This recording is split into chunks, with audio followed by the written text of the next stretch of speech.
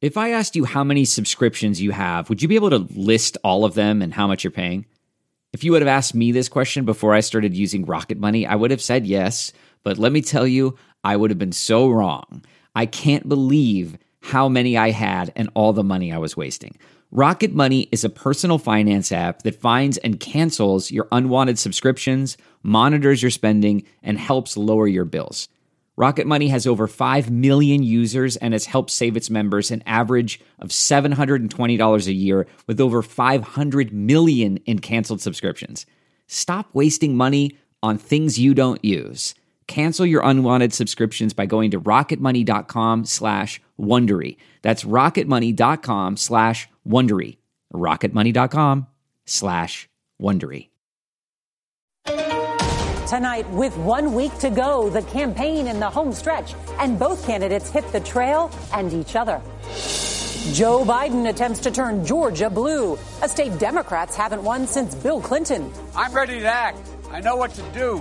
President Trump making 3 stops in places he won in 2016, Michigan, Wisconsin, and Nebraska, amid reports his campaign is low on cash. And we're going to win 4 more years in the White House. And the special guests on the trail, First Lady Melania and former President Barack Obama. What we do this week will matter for decades to come. Spreading faster than ever. As the U.S. averages 70,000 new coronavirus cases a day, the new video tonight from inside a hospital COVID ICU unit. Plus, the alarming rise in children infected. Outrage in Philadelphia tonight. The city on alert as people protest the shooting of a black man who approached police with a knife. Why his family says he was having a mental breakdown and the officer still in the hospital. Only on CBS News. 2 grand jurors from the Breonna Taylor case tell Gayle King almost the entire room wanted to consider more serious charges for the officers who shot the 26-year-old. Severe weather tonight. Louisiana braces for Hurricane Zeta as wildfires rage out west. The fire crew's desperate battle to contain the blazes. The head of the alleged sex cult NXIVM sentenced to life in prison. What 15 of his alleged victims said to him in court. And an incredible act of kindness in Colorado. This is the CBS Evening News with Norah O'Donnell. Reporting tonight from CBS News Election Headquarters in Times Square.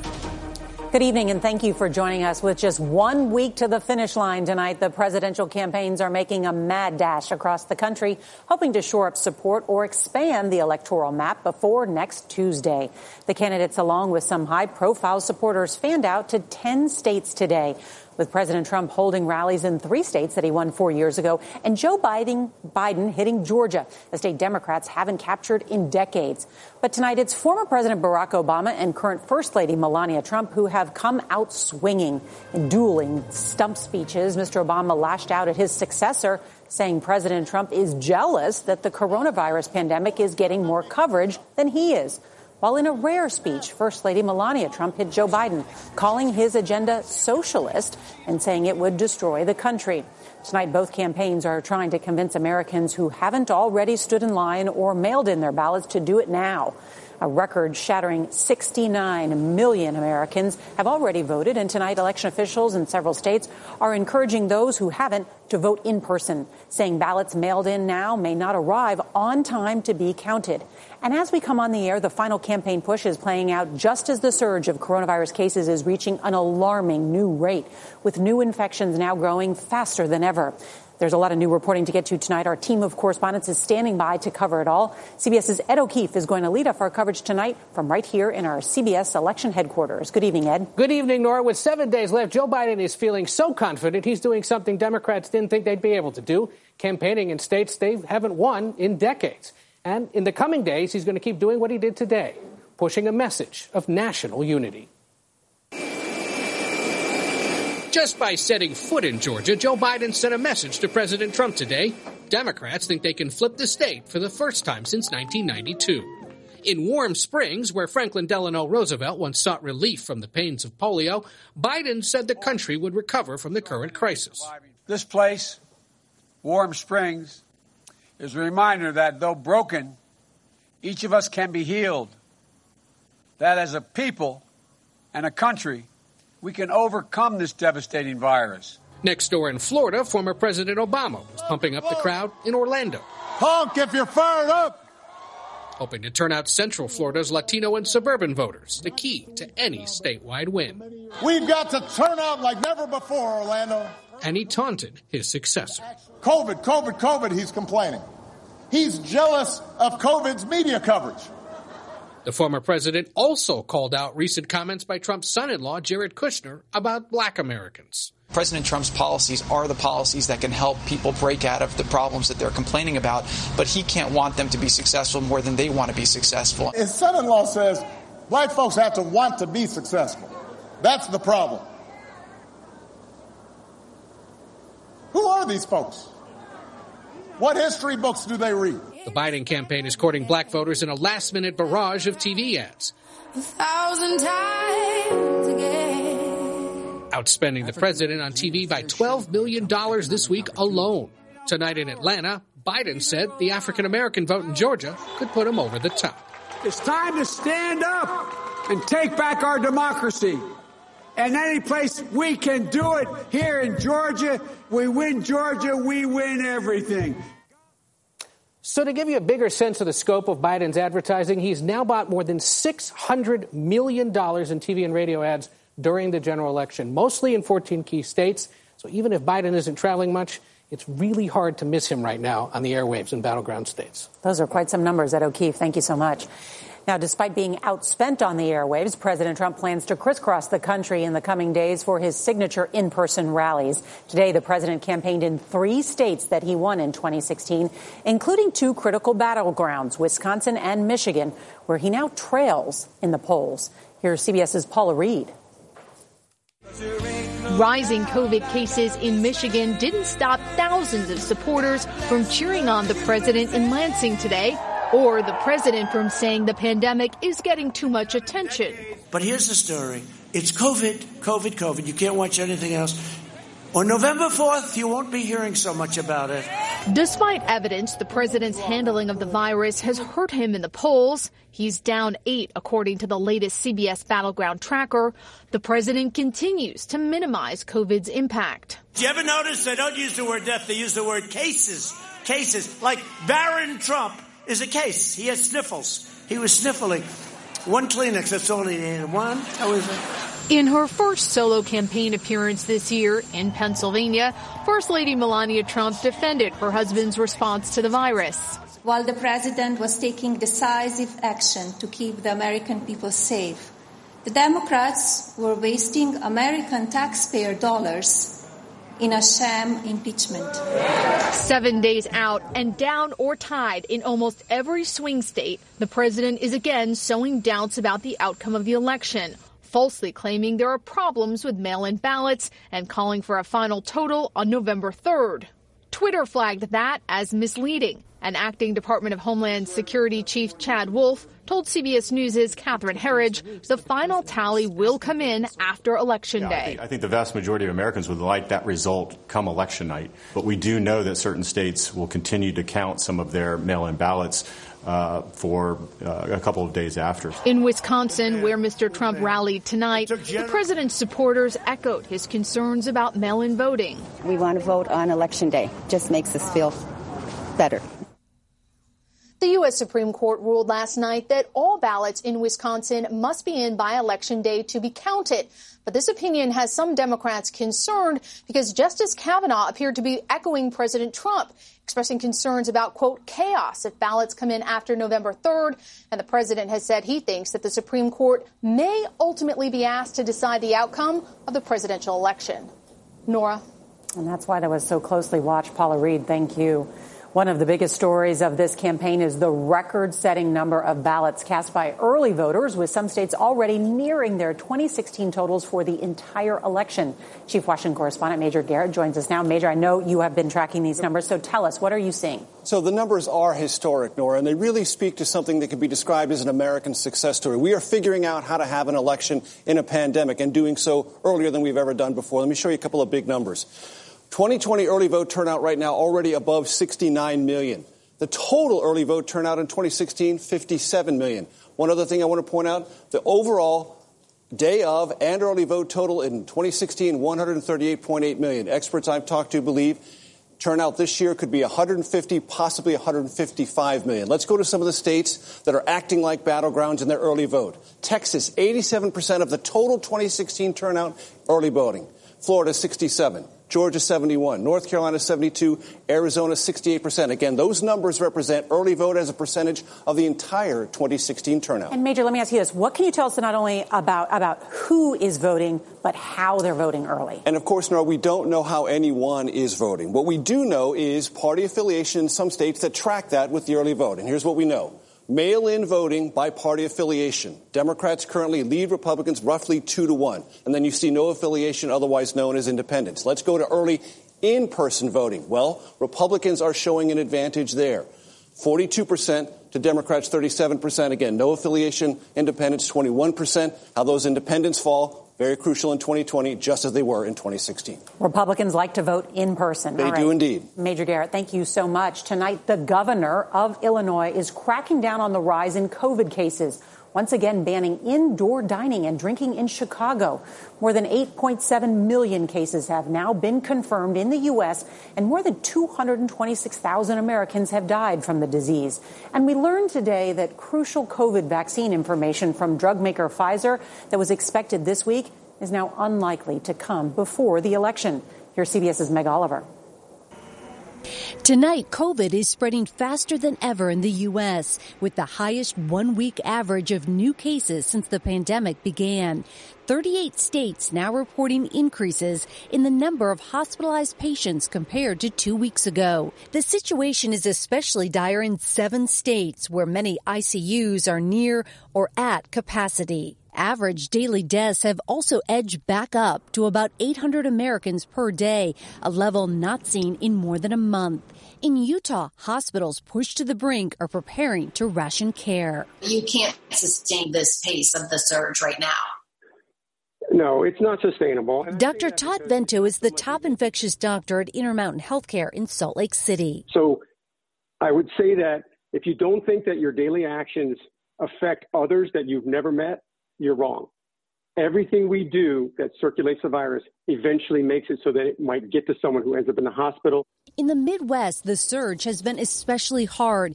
Wisconsin saw its highest daily uptick in cases since the pandemic began.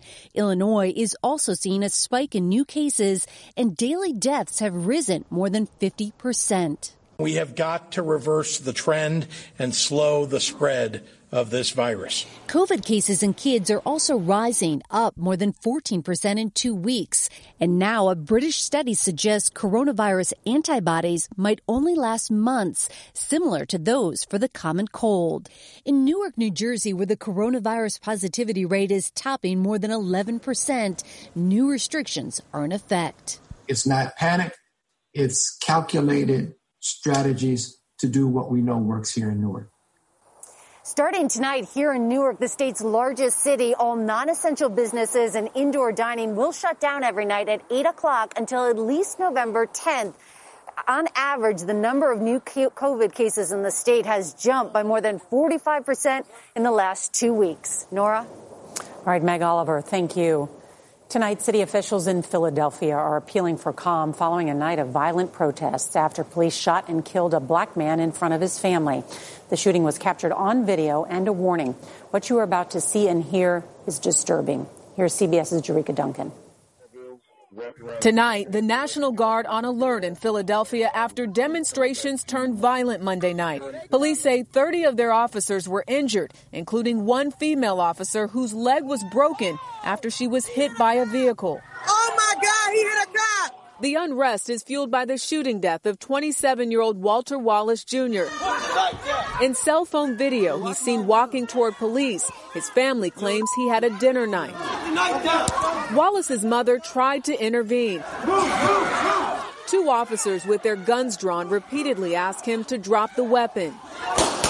Police say the officers fired at least 7 shots each.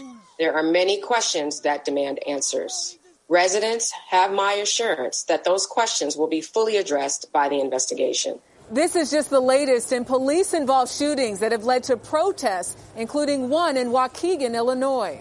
Today, 20-year-old Tafara Williams, who was shot last week in a police-involved shooting that left her boyfriend, Marcellus Dinette, dead, spoke for the first time from her hospital bed. I could hear Marcellus still breathing. I told him, please don't shoot. I have a baby. We have a baby. We don't want to die. As this West Philadelphia community mourns, today we spoke to Wallace's family attorney, Shaka Johnson. He said Wallace's pregnant wife told authorities that her husband was bipolar. You maintain this was an unjustified police shooting? Absolutely. I have an issue with the fact that someone with verifiable mental health issues was gunned down in the street in front of his family. The Philadelphia mayor says he's reached out to other law enforcement agencies to be on alert, possibly for assistance, and some businesses also plan to close down early tonight. Nora, a number of people here on this street asked, why didn't police just use a taser? Well, the police chief commissioner said that the officers involved in the shooting didn't have them. All right, Sharika Duncan, thank you. Tonight, in a CBS News exclusive, we're hearing from two of the grand jurors in the Breonna Taylor case. The 26-year-old ER technician was shot and killed inside her home last March in a botched police raid. No officers have been directly charged with killing Taylor.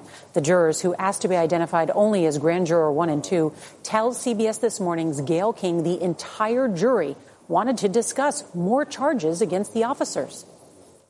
So when you all look, Juror 1 and 2, and you're told that the only thing you need to consider right now is wanton endangerment, did anyone say, hey, are there any other options here? Did either of you say that? Almost the entire room. Yes, everyone said that. What was the answer that you were given?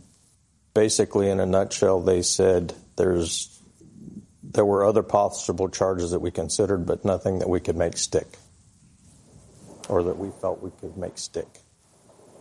Both jurors called the police actions leading up to the raid negligent, and one believes they were criminal. You can see Gayle King's exclusive interview with the grand jurors tomorrow. That's only on CBS This Morning.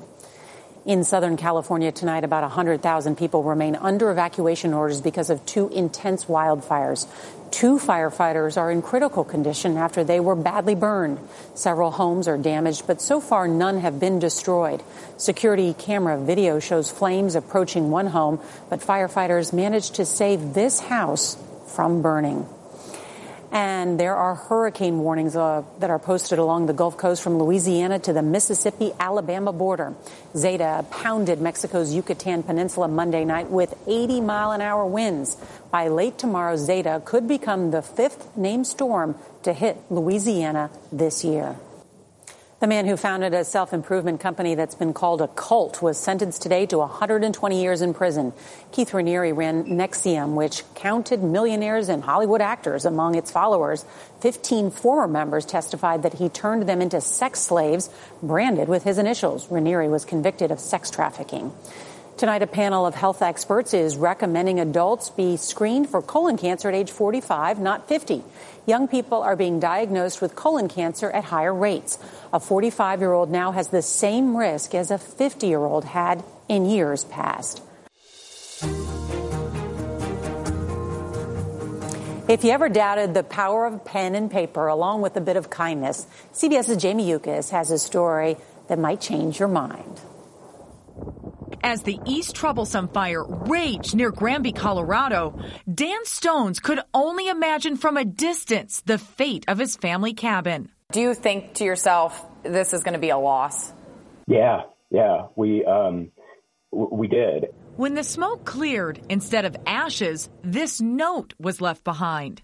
If this note finds you, we must have done something right. Sorry for the loss of your shed, and we had to cut a little of your wood fence to save your house. Things got really hot. We stayed as long as possible. Best wishes, Engine 1446. It absolutely blew me away. And I'm a grown man, and I can admit I wept. Are you surprised by the homeowner's reaction to the note? It was heartwarming. There's a lot of good people that are doing the exact same thing we did, and I mean, we just got credit for this. Humble heroes and a grateful homeowner. I couldn't not share that with the world. We couldn't resist either. Jamie Yuccas, CBS News. And Daniel plans to pay it forward by offering his cabin to families displaced by the fire. There are a lot of good people out there. Tomorrow, the 12-year-old who's hitting a home run for his community, turning storm debris into baseball bats. And if you can't watch us live, set your DVR so that you can watch us later. I'm Norah O'Donnell in CBS News Election Headquarters in New York. Good night. If you enjoyed tuning in to the CBS Evening News, there are official T-shirts, hats, mugs, and more available for purchase at ParamountShop.com. These products are perfect for any fan of evening news, and you can take 20% off with code EVENING20. That's 20% off all CBS Evening News products with code EVENING20 at ParamountShop.com.